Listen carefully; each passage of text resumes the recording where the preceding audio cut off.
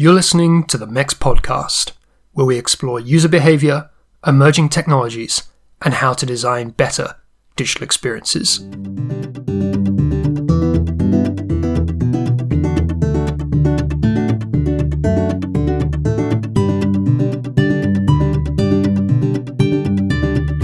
Designers are facilitating and owning the process, but we still bring in a lot of different people to join in the user research, for example. So different tech people, salespeople, support, management, and so forth, so that everybody is part of understanding the user. Hello, I'm Marek Pawłowski, founder of MEX, and that was Anna Beck, the CEO of Kivra, talking there about how you establish the foundations of design culture in a startup as it scales. And it's this really careful balance between investing early in bringing on people who've got those very specific user research and experience design skills, bringing on enough of them to make a team, but then also giving them the mandate to involve all of the different company functions which are actually going to be needed to make a meaningful difference to company culture in those user-centered design-led exercises. Now, in Anna's case, I suspect it's something which flows very directly from her background as someone who's spent time working in design agencies both large and small, and getting to see firsthand the challenges of ensuring that user-centered design work has an impact, as well as also holding client-side roles in the world of tech and telecoms. You've seen both sides of that equation. So Anna started out with a master's in industrial engineering, and she later earned an MBA at the Stockholm School of Economics. And along the way, she worked for GlocalNet, a pioneering telecoms operator back in the sort of early 2000s. And she worked as a consultant in China, and then as managing director of Ocean Observations, the Swedish design agency. And you might recall, if you're a regular listener, that I spoke with the founder there at Ocean, Sofia Svantesson, a previous episode of this podcast. Then for Anna, it was on to the design agency Veriday, where she was the COO, the Chief Operating Officer. And that was during a period when it was acquired by and then integrated into McKinsey Design, part of this ongoing trend for the world's really big management consulting firms to buy specialist user-centered design agencies. Now, most recently, Anna has become CEO of Kivra, which is this digital platform for securing users' records. And it began by providing digital delivery of sort of key documents, things like tax and bank statements in a secure environment. And now they're expanding into other bits of sensitive digital information, things like receipts. And it's a role which, as hopefully you'll learn from this conversation, it's full of intriguing experience design challenges. And I very much enjoyed the discussion with Anna. It touches on some of those perennial themes which I think capture the interest of many people listening to this, many people in the MEX community, things like trust in the digital environment and techniques of quiet design. And I'll try and put some links into the show notes to some of the other thinking that we've looked at over the years on those topics, in case that's something you're interested in following up on. And although I'd met Anna a couple of years ago, we actually did a little bit of work together on a project for a big global bank. This was also a really lovely opportunity to sit down and just get to learn a bit more about her journey. So I'll be back at the end. And don't forget that if you want to check out the links in those show notes, which go alongside this episode, they're at mobileuserexperience.com in the podcast section. But for now, here's my chat with Anna Beck. Hope you enjoy.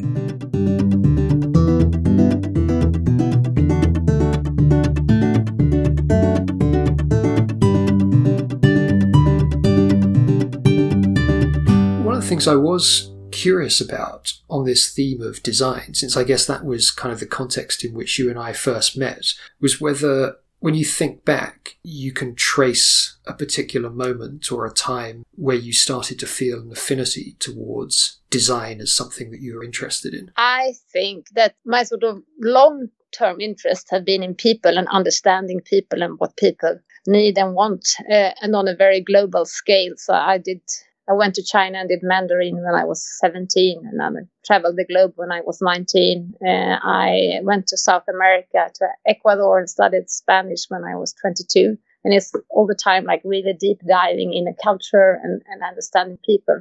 I think I came from that side, and then I moved into tech and a lot around innovation. And then even later, I sort of more really started to see like to push the boundaries and really innovate new services and products that are relevant to people. Design is the glue, and I think that is how I came into design. Where do you even start with something like that experience in China? I mean, I've always been terrible at languages. I love to travel, but I've always struggled with learning other languages. I think possibly like a lot of people who grow up in the UK, because you have the dubious advantage that it is such a globally spoken language. There's maybe less of an impetus for it. But, when had you been learning the language before you arrived in China, or was that something that you had to start to pick up, once you arrived on the ground? No, I actually started before. My Asian interest comes from, I'm born in Malaysia in the early 70s, and I revisited Malaysia when I was 15. And all my parents' friends were Chinese, and I just got totally fascinated about the culture. And when I came back home, I chose a secondary school that offered Chinese, and it was a fantastic teacher. She's like in Sweden, one of the most well-known personalities knowing about China and been studying in China since the 50s. She's Cecilia Lindqvist, wrote several books also about the character language. So she was very deep into like how the written language have developed through sort of culture and what it actually expresses each character.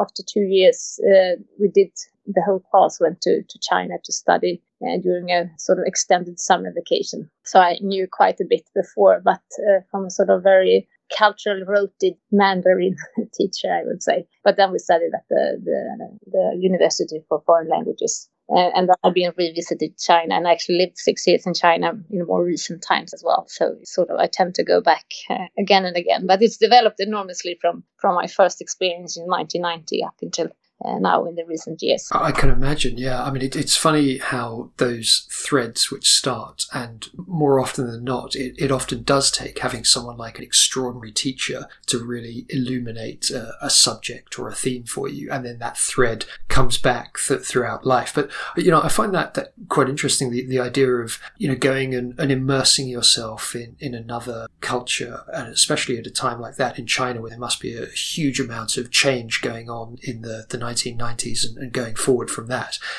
Because, in many ways, that's kind of the foundation of any user-centered approach when you're going to apply that to a business, is that ability to go somewhere which is very different, and to make that progression from I've learnt about it at a distance to I'm now actually going to immerse myself in the reality for what this means for people on the ground. I mean, have you taken those lessons forward into what you've done since then in work? Being able to make that leap from I understand this from a textbook to I can actually see the reality and the nuance of this and use that to advantage? Yeah, definitely. And I think that was so where you and I met when I was at Veriday, where the people-driven innovation is like the deep foundation of what Veriday do in all kinds of work. And I think that is like this really immerse yourself into the user's situation, and also coming without any hypothesis to prove, rather being extremely open-minded and just listen and deep dive and not try to prove your own point. I think that's a great experience to bring into work and not put your own mindset upon it. And I think that's been interesting by being so much in China, is also that, and I worked for several years and have had employees there as well, that their fundamental mindsets are extremely different from what you read in media and how you are brought up and so forth. And they have another sort of world history, many people there. And it's important not to say that our history writing is the correct one. So I think it's, and that takes you into how you adopt to new things and a lot of different areas in business as well. Absolutely. Having that closeness to something and being able to, I guess, empathize at a fundamental level. I mean, what were some of the differences that were most apparent to you when you were in China, having grown up in other parts of the world, and I presume a different type of education system. When you first arrived and then started working in China, what were some of the things that struck you about the differences in that sort of worldview? I think one big difference. So I worked in China in 2006 and forward on and off up until 2016, and I think both the sort of level of ambition and like being sense of urgency that you really, and also that you are responsible for making your own life successful, and the energy people put into it, I think is quite different to Europe, at least, where people are a bit, I wouldn't say everybody fat and happy, but it's another sense of urgency of making change, which is sometimes good because it becomes more long term, and sometimes it makes things slower. I also think that like worldview around nations and keeping nations together or letting them split, are quite different. Where China has been very strong in keeping it together, while Europe has become more and more fragmented, for example. And for you yourself, do you find that sense of urgency compelling? Is that something that you enjoy in a business environment, to have that sense of we've got to make it happen and make it happen fast? Yeah, I personally love it when it's the sense of urgency and like that you really want to make things fast. Then I actually like working with people that also are different than me, because I know that the time to reflect and to iterate and prototype and test again and so forth make it better.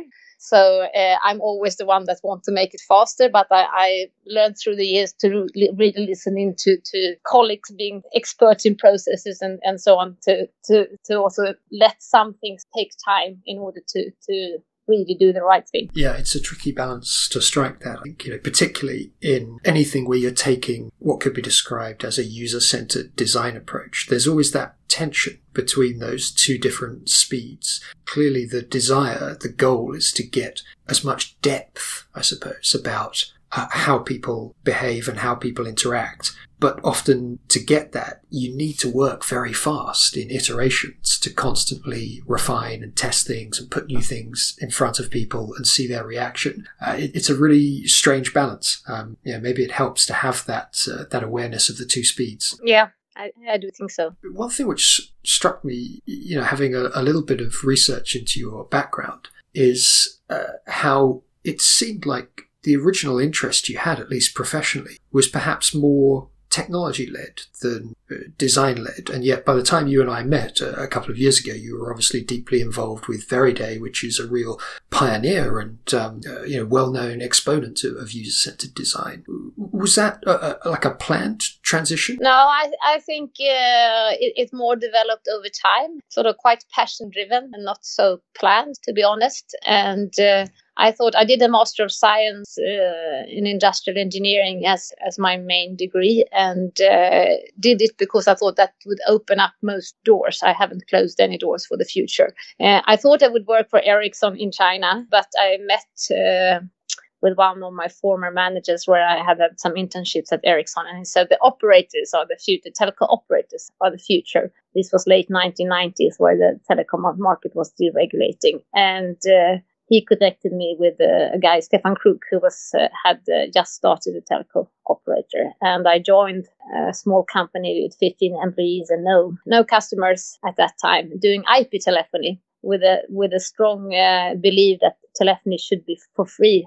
Everybody should be able to connect with each other for free globally. And there I did a bit of everything in the beginning, marketing, product management, but somehow was drawn into tech because I felt that's where it happened. Like we had to build the new technology. We were the technical pioneers and put a lot of belief in what new technology would enable for users. And I think this was about the same time as Skype, but Skype, they did seed with the free telephony globally. And we, in the end, sort of turned into more of a traditional telco, still startup and still a challenger in the Swedish market, but not as globally as we from the beginning thought. But then we offered plain old telephony. We did dial-up internet as it was at that time, and then later on ADSL, broadband, mobile telephony. And I was CIO, CTO for 5-6 years, and then moved over to COO, which also then included customer service, which was an enormous challenge at that time, with a lot of technology and processes not working really well, and the users being sort of squeezed in between our development of new services. And how I then ended up in design. I think I moved to 2005. I've been there for 8 years. We were expecting our first kids, and my husband got an offer to head Business Sweden in Greater China. So we moved to Beijing, and I started my own consultancy and did a lot of different things as a general manager for one consultancy and so on. And then when I moved back, I thought I should continue with telecom, and I felt it had become so boring. They didn't develop any new services. It's more sort of stealing customers from each other. It's lots of focus on locking people in with long contracts, churn reduction, and so on. And then I heard about design, and I started that Ocean Observation and Design Agency, and really sort of, because that's where you push the boundaries, where you develop the new services in any industry, and really try to take the next step. Yeah, I mean, that's an interesting connection. I mean, some of our listeners may remember we had a previous episode where I spoke with Sophia Svantason, who's the founder of Ocean Observations, who you must have worked closely with in your time there. What was your feeling when you joined a company like Ocean, having spent that time, as you say, working with fairly traditional service providers and telecom operators, and then to go and work someone like Ocean, which I guess was really in the vanguard of trying to get that quite tech-centered industry among telecom operators, handset manufacturers, to start thinking in user-centered, human-centered way. How did that feel as someone coming into that environment and trying to drive the business? Oh, I thought it was fantastic. It was like your main mission all the time was to push boundaries, and it was also a lot around mobile first. This was 2010, so everybody came from trying to squeeze web pages down to mobile format, and we came much more mobile first, and this is where the future is. And looking into how user behavior is changing. I know the first tablets came that year as well, and how will people use tablets in the future? Is that more of a sort of collaborative format where more people look at the same screen, or is it still a personal device, and so on?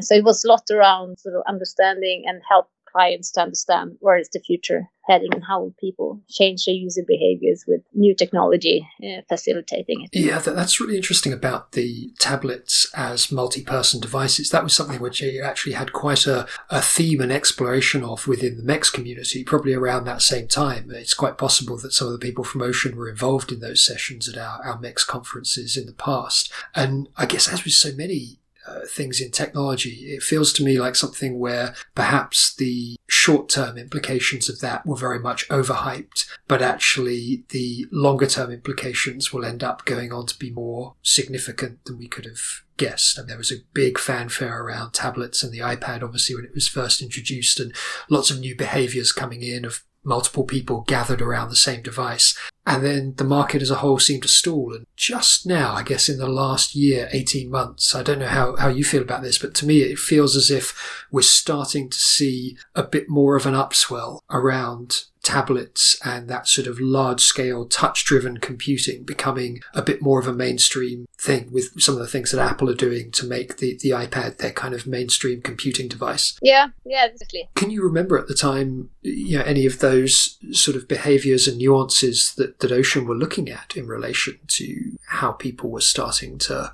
behave a bit differently with tablets, or what the clients were interested in exploring? It was a lot around this, more having it, let's say, as a flat device on the table where you gather around, and maybe having more sort of multi-touch on it so that you could maybe play something together, several people think. And then I think a little bit later than that, I also started to look into it more from on business perspectives. That was a few years later, more on how could it be used in healthcare and other business areas as well. It's a pretty classic transition curve, I guess, where the interesting experiments start happening basically for fun and hobbyists playing around with stuff like, multiplayer gaming, and then all of a sudden businesses start to hear about these things and think, hang on, this is something we could actually apply and make profitable or gain an efficiency from. I feel like that happens with quite a few technologies. Yeah, absolutely. So I'm really keen to learn more about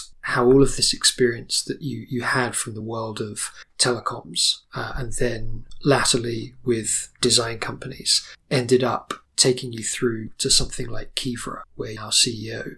I was intrigued when I saw your announcement that you were joining as CEO of Kivra. When did you first come across the company? What caught your attention about what Kivra is doing? Actually, I came across it already in 2013 because it's the founder of GlocalNet, the telco I was at, is one of the co-founders of Kivra. So I know him quite well. So I sort of followed his journey. I did an interview.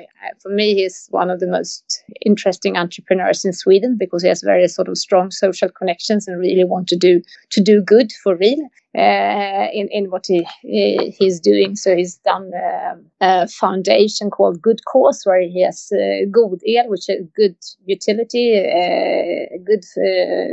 and a number of other companies, and all the revenue from those companies is given to charity. So he founded that after GlocalNet, and then he co-founded Kivra, and with a strong vision of taking away window envelopes. It's stupid to use all these trees to send papers to people's homes, and also all the transportation, where it's actually better for people to get it digitally, and you can also sort of save environment. So I did an interview with him back in 2013 when I did an executive MBA, and as a person that I think is really interesting and inspiring. And then we just sort of kept in touch. And last autumn, like September 2018, he pinged me and said, I actually want to hand over this CEO position. Would you be interested? And then we had a couple of months of discussions, because I really enjoyed my time at Veriday and McKinsey Design as well, and felt I was on a journey there, and which I hadn't finished. But then in the end, I couldn't resist taking on Kivra, because I think it's both very strong and interesting owners, but then also the actual, like, the problem we're trying to solve for society, building a digital platform or a digital infrastructure for Sweden, where you should be able to get all your communication digitally, and we come quite a long way with having more than 3 million users today and 15,000 companies and government agencies. You get your tax declaration, you get your doctor's appointment, you get your cancer checkup result, you get your bills, and important information from insurance companies and so on. So I think it's really has a very, very interesting potential. And what would you say is the fundamental advantage of having that channeled through something like Kivra?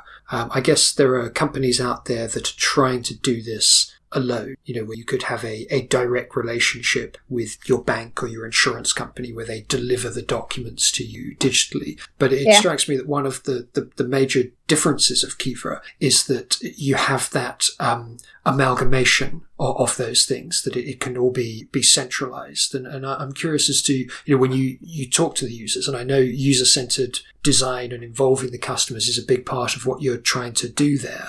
What do you hear from them about how they see that advantage? They really appreciate that they have everything in the same letterbox, so to say.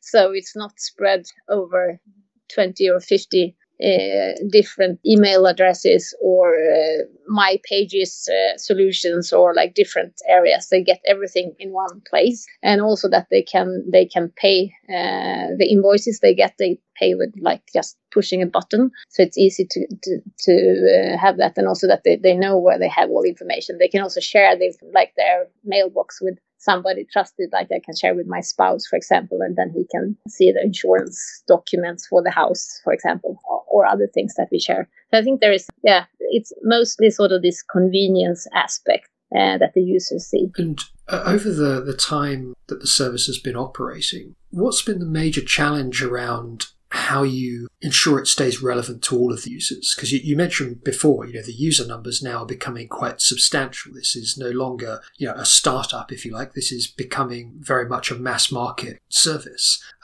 You've obviously come in at a slightly later stage. You joined within the last year or so. But have you been able to track, what some of those challenges are as you go from being a startup with early adopters to becoming something which is truly mass scale? I would say that the first, really big challenge is from the beginning, when you have a company with no, or a service with no users, no senders, no content, how do you convince the first to join?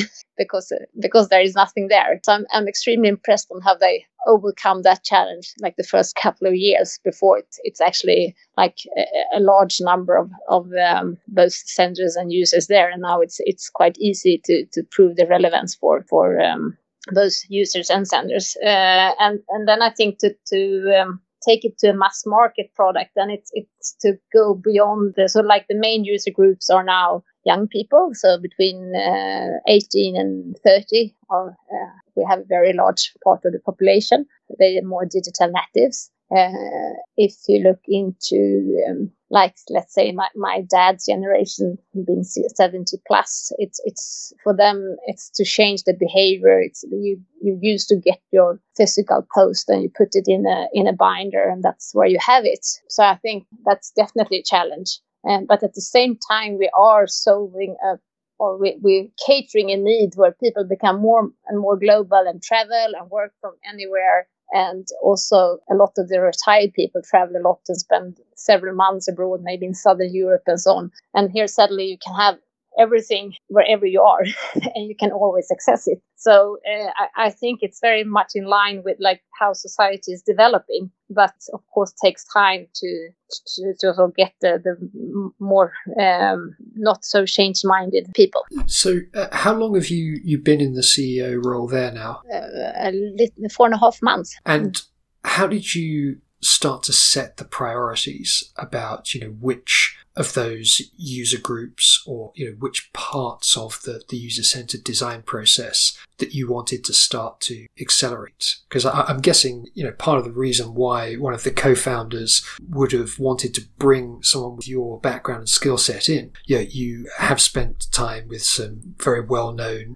design-led organizations like Ocean and Veride and McKinsey Design. How do you start to translate some of all that background and experience into a new set of priorities, which mean that Kivra becomes more user-centered and design-led over time? For me, it's both been a sort of really deep dive and understand all people here. I love working with experts and connecting experts to each other and find ways of working which make these aha moments and like where you come up with great things and really sort of make innovation flourish. So I actually have had interviews with all employees. It's 70 employees, so it's not an enormous amount. So it's definitely feasible, and understanding where people come from, what they want and what they want to keep and what they want to change. And then I saw a great potential for bringing the users into the room, working more like I've been working before, but also working even more sort of cross-functional together, innovate. And so we have had a number of sort of inspirational breakfast talks and lunch seminars. Did a few buddy groups to deep dive in users and how they discuss their daily administration and what their needs are. And then held a workshop with the whole company and 10 users participating, which was it was a great success. People really got inspired by understanding user needs, user desires, pain points, and together with cross-functional teams come up with solutions together with the users as well, and try them out on users. So I think my main priority is really to sort of find ways of working together, the full company, to become even more relevant and also be able to launch new services. So one big service that was already decided when I came in was to digitize receipts. And we have a contract with the largest grocery retailer in Sweden, ICA, and we digitize their receipts. So put a lot of effort in making that project extremely successful, because that's a very competitive market. So we need to be right on and very relevant to the users from day one. And that will be launched during the autumn. So also sort of put a design, prototyping, testing out in the retail environment, testing and so on, process on that project. That's very interesting, the idea of getting the whole company involved in something where there are directly interacting with the end users. I mean, you've had experience of this, I guess, with a whole bunch of different industries, working as a consultant previously. And in some ways, having had those experiences myself, that's almost the dream scenario. If you're able to get enough buy-in from the management team that they can actually bring all sorts of different cross-functional teams to a large-scale workshop where people get that exposure, it's a great way to embed the importance of a user-centered approach. But one thing I'm curious about is how do you make that balance between exercises like that, which by definition can only take place on certain occasions or with a certain amount of time dedicated to them, versus then what is being done by the people who are specifically tasked as the experienced designers within the company? Have you started to form a view on where that sort of deep attention is best directed for the people who are specifically experienced designers versus doing things which do more to kind of spread the breadth and the width of the design culture within the company? I think I started to have a view on it. It's still a bit too early, and we are still sort of recruiting quite a lot within both design and tech. But I think that this sort of big everybody involved thing should happen at least once a year, maybe every 6 months. And we took it as a late afternoon, evening thing. It's also because we wanted our support to be able to join. And so then it doesn't take that much time, but it gives a lot of energy and inspiration and gets sort of everybody being a part, and you sort of connect everybody's ideas at the same time. And then I think in the sort of more continuous development of new services and features and so on, that should be the people who are actually employed to do it. But there, I'm also very keen that designers are facilitating and owning the process, but we still bring in a lot of different people to join in the user research, for example. So different tech people, sales people, support, management, and so forth, so that everybody is part of understanding the user. How do you make best use, in particular, of people who are in customer support functions to feed that cycle of user-driven innovation? Because I guess now with the number of users that you have, your customer service function, I'm guessing, must be a pretty significant number of staff and quite a large part of what the company is doing to support all those users. Have you been able to find ways to connect the things that are being discovered by the people on the front line of that customer support back to then the innovation process of how that's going to influence what happens with the existing services and new services that you might roll out? Yeah, actually, we work and that came from the long history of working very close with support. So support has their own Slack channels together with the developers, and where sort of constantly ask about issues and feed into the backlog and also get sort of quick help. So very sort of collaborative and close atmosphere with the support people. It's also actually a surprisingly few people working in support. So from the beginning, it's been a strong motivation to make a service that give an exclamation mark, not a question mark. So it should be so easy to use and always functioning. So it should be no need for support. Then, of course, there still is a few issues, but compared to how many users we have a very, very limited support staff and very few issues, actually. But it's a very, very close collaboration between tech and support. So as you start to think about these new services around receipts that are going to roll out, and also as the business starts to scale internationally, what are your hopes for the design team, the wider design culture, if you like, within Kivra? Have you started to think about how that might be affected by, I believe you're now starting to look at new international markets, for instance, as well as the new services themselves that are rolling out, how that goes from being something which has had the kind of the feel of a startup to something which is more global? Yeah, I think it will put a lot of fun challenges on the organization, both that, like, for example, receipts, it's more 24/7 than letters. So I think we have a few challenges moving ahead, but then also, of course, the service will become more and more complex, or the platform become more and more complex when we add new services and also add new geographies. So there is quite some thinking both in sort of technical architecture and also how we implement services for new cultures. So we have we are opening in Finland during this autumn. So we have a team of 12 people there, and they have their own design and tech team, but building on our platform. And it's a lot of close collaboration to understand how different user behaviors are there, or needs for other services or features or ways of working. Could I ask you a bit about the time at Veriday, and then when that became part of McKinsey Design, and how those experiences have informed what you're now doing at Kivra? Because I guess one of the things which always strikes me about design agencies of any kind is the variety. I presume you must have had the opportunity to work in all sorts of different industries and advise all sorts of different sizes of company during that time there. And I'm wondering if there are any sort of standout cases from that time that you've found you've been able to parlay into what you're doing at Kivra. I think there's quite a few cases, but maybe more in terms of sort of change management and how you work with creating new categories of services which users still has not seen.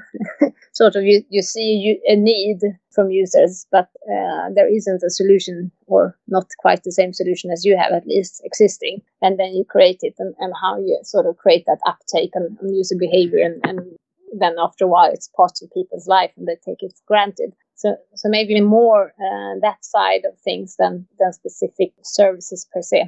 But then I've done a lot of different things, a lot of fintech, telco, music services, and so on a global scale. And of course, there are probably bits and pieces here and there that could be interesting from an actual service as well. Yeah, perhaps that's the major advantage of being in an environment where there is a lot of different project flow, is that you're able to start to sort of see in aggregate what are the things that are repeatable, common, generic processes that are applicable to all industries versus those which are things that are specific to the nuance of that particular sector, and then understanding, how those kind of core processes can be something that you can refine, improve, embed within any company versus those which you have to really be deep within the knowledge of that particular sector to perfect. Maybe that's the advantage you get from having that very broad sort of high level view of the different worlds that you work in. Yeah. I think I also learned a lot around being long-term, can take you where you want. And Kivra is very long-term in the way of working, and also very sort of strong on the sort of sustainability and doing good and keep to your main beliefs. Have happy as one of our sort of core values. And that it always should be good both on the sender side and the user side. And high integrity thinking, that we don't look at people's letters. We send them through, but the data is not ours. And I think in the world now, when so much is around data security and what different applications actually do with your data, and I think it's a very important part. And here I can sort of feel at home from the Veriday side too, where there was a very strong sort of core values in the company that doing projects that were doing good is important for the people working there, and it's worth being long term and say no for things that you don't believe in and keep to your track. How do you find that translates into, I guess, the design approach that the users see and reassures them that that's the case? Because I guess it's one thing to have that as a company mission and to hire on that basis and to instill that culture within people that work there. But getting users to understand that that is the case and to trust, fundamentally, I suppose this is about trust, I guess must be a particular challenge in itself. I mean, at one level, perhaps it's a visual thing, how you convey that it is a trusted environment within the digital services, but maybe it's also something which extends to other ways you interact with customers so that they feel reassured that they can trust you. Yeah, I think it's a lot around the sort of login part, where we use the Swedish bank ID, which is a national service created by the banks, which makes it's very trusted. Everything that's sort of behind the bank ID is trusted. But then, of course, it's the way we handle people in customer support. It's the way what senders send to you that we are very important with. That it's good content, and also how we handle them. But I do agree it's a challenging topic, definitely, especially on the user side. But then I think when, like the Swedish tax authority sent the income declaration in Kivra, then you sort of get that trust stamp quite strongly. And a few others like these really, especially I think a lot around government posts, but other also major insurance companies and banks, then it gets that trust stamp. But from a design point, it's very important. I agree. And I remember you and me had a workshop together for a global bank, and we discussed this like with a more sort of quiet design, and when do you sort of take time from your user and ping them and so on. And I think for us it's very important that it's quite a clean service. It's not cluttered. You should get reminders of invoices and so on, but you should not get like spammed from us. So I think it's a lot of both in sort of actual user interface, but also in the service design around the service, and also what content is inside that makes this feel of trust. Yeah, it's a very fine balance to strike that, I suppose, between giving the user the sense that there is engagement there, that the service is alive and there to support them when they need it, without making them feel that the service itself is too needy or too desperate.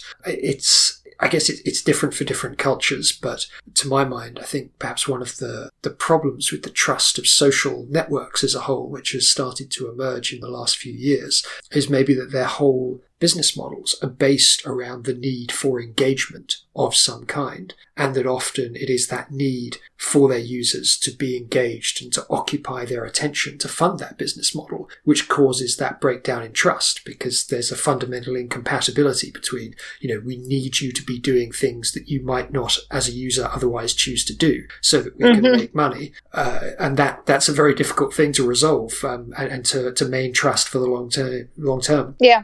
Definitely. Have you thought about how that might differ if you start to expand into many different locations globally? I'm always struck in all kinds of industries, and when I have the opportunity to work in different parts of the world, that I've personally grown up in places where on the whole you associate people in uniform or official institutions and services, generally speaking, with a sense of trust. And that they're there for the sort of the safety of the wider population, but that actually there are many places, perhaps still more places than not in the world, where the sight of officialdom of some kind is actually something which instills distrust. And you mentioned there about the using of a centralized service backed by the different banks in Sweden as the kind of the trusted authority for how people log in.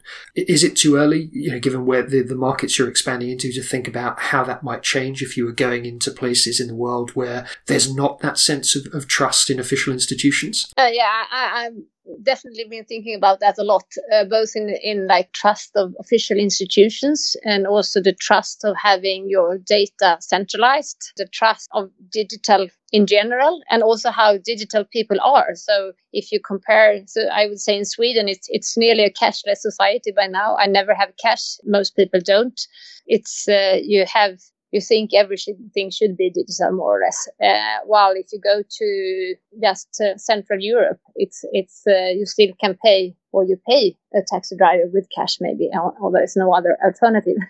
So even in Berlin at times. So I feel a lot of different challenges in different countries, I would say, both in terms of trust of government and institutions, but also in how digital people are or want to be. Yeah, I mean, it sounds like that's going to provide some interesting challenges as that geographic expansion continues. What about the makeup of your wider team as well? I guess not just the design team, but the sort of the culture that you're looking to build now as CEO. And as you say, it's been a relatively short period so far that you've been there in the role. But have you started to form a view of what you want that team to feel like as it starts to grow? Yeah, definitely. I think it's important that people feel like very proud and happy with the core service we're providing. And when I talk to people that are here now, they really choose Kivra because they think it's a sustainable business model that the more we grow, the better we do for the environment. So it's like a bit of, I joke and say it's a lot of tree huggers here, digital tree huggers. But so I think that's an important part to keep. We have a strong foundation in happy senders, for users, for us, and also trying to innovate with that mindset. And I love Stefan often says this happy is if you have a pumpkin and you and I should share it. If we just share it without talking about it, we might split it in half. But if we actually would discuss what we would like to do out of that pumpkin, I might want to do a pumpkin soup, and you might want to do a jack-o'-lantern. And then I take the content and you take the shell. And to think about that way of creating solutions for companies and users to communicate or to solve other sort of daily life problems. And I think that sort of should be the mindset for the whole culture internally as well, that you sort of help each other, but you also find ways of together making things even better. Yeah, I mean, that collaborative approach and being able to embed users and all kinds of stakeholders more deeply in the overall mission of a company. It feels like something which is a bit of a goal shared by, I think, particularly the culture that I noticed at Veriday as a design organization, but, really as a goal for many people who are involved in this. I'm sure many of the listeners who are listening to this will be very much on that same page, that, that is the dream scenario, if you like, when you get a bigger and bigger mandate to have that collaborative approach to things. I mean, do you reflect on that for you personally? Because it kind of occurs to me that for many people who have gone along this track that you have of being involved with a smaller design agency and then working for one of the larger design agencies, and then that becoming part of a big professional services company, and now to be CEO of a company yourself and have a chance to establish that culture, that's a pretty dream progression track for a lot of people. Do you ever think about what might come next after that, or whether there's something that you haven't yet had the chance to do that you're really hoping that you'll get the opportunity to do in the future? Right now, I think I'm so much into this dream scenario, as you very well expressed it. So I think this can take us a long way, and me a long way. So I hope to be able to inspire others in being able to do the same, and also to prove that a very collaborative, user-centric way of working is very successful for your business as well. Yeah, that is something which I guess would be a good opportunity to ask you about at this stage, given that you now are in the throes of building this design culture in a startup, but you've also had the design agency experience. I know that a lot of the listeners to this podcast are at an earlier stage in their career. It's people who are coming out of university, having just graduated with something related to user-centered design, or maybe you're in the first year or two of their careers at a design agency or an in-house team. Having had all the experience that you have of those different environments, do you have any thoughts on what are the things that people at that stage in their careers should be focusing on? I think to be really curious and learn from different experts, like, to try to put you in an environment where you have many different skill sets and experts, and learn and collaborate, that I think will take you really far. Yeah, it's that virtue of the cross-functional, which I suppose is something it sounds like you're working hard on at Kivra as well, which I think for any organisation that has ambitions to really make a virtue of its design culture, that the more that kind of cross-functional approach can be embraced, it feels like a positive thing. But look, Anna, it's been a real pleasure to catch up with you and hear about this new challenge that you're taking on. I hope you will keep in touch with MEX and keep us updated on progress there. And I wish you all the very best for it. Thank you so much. Yeah, it was lovely to talk to you, and thank you for inviting me.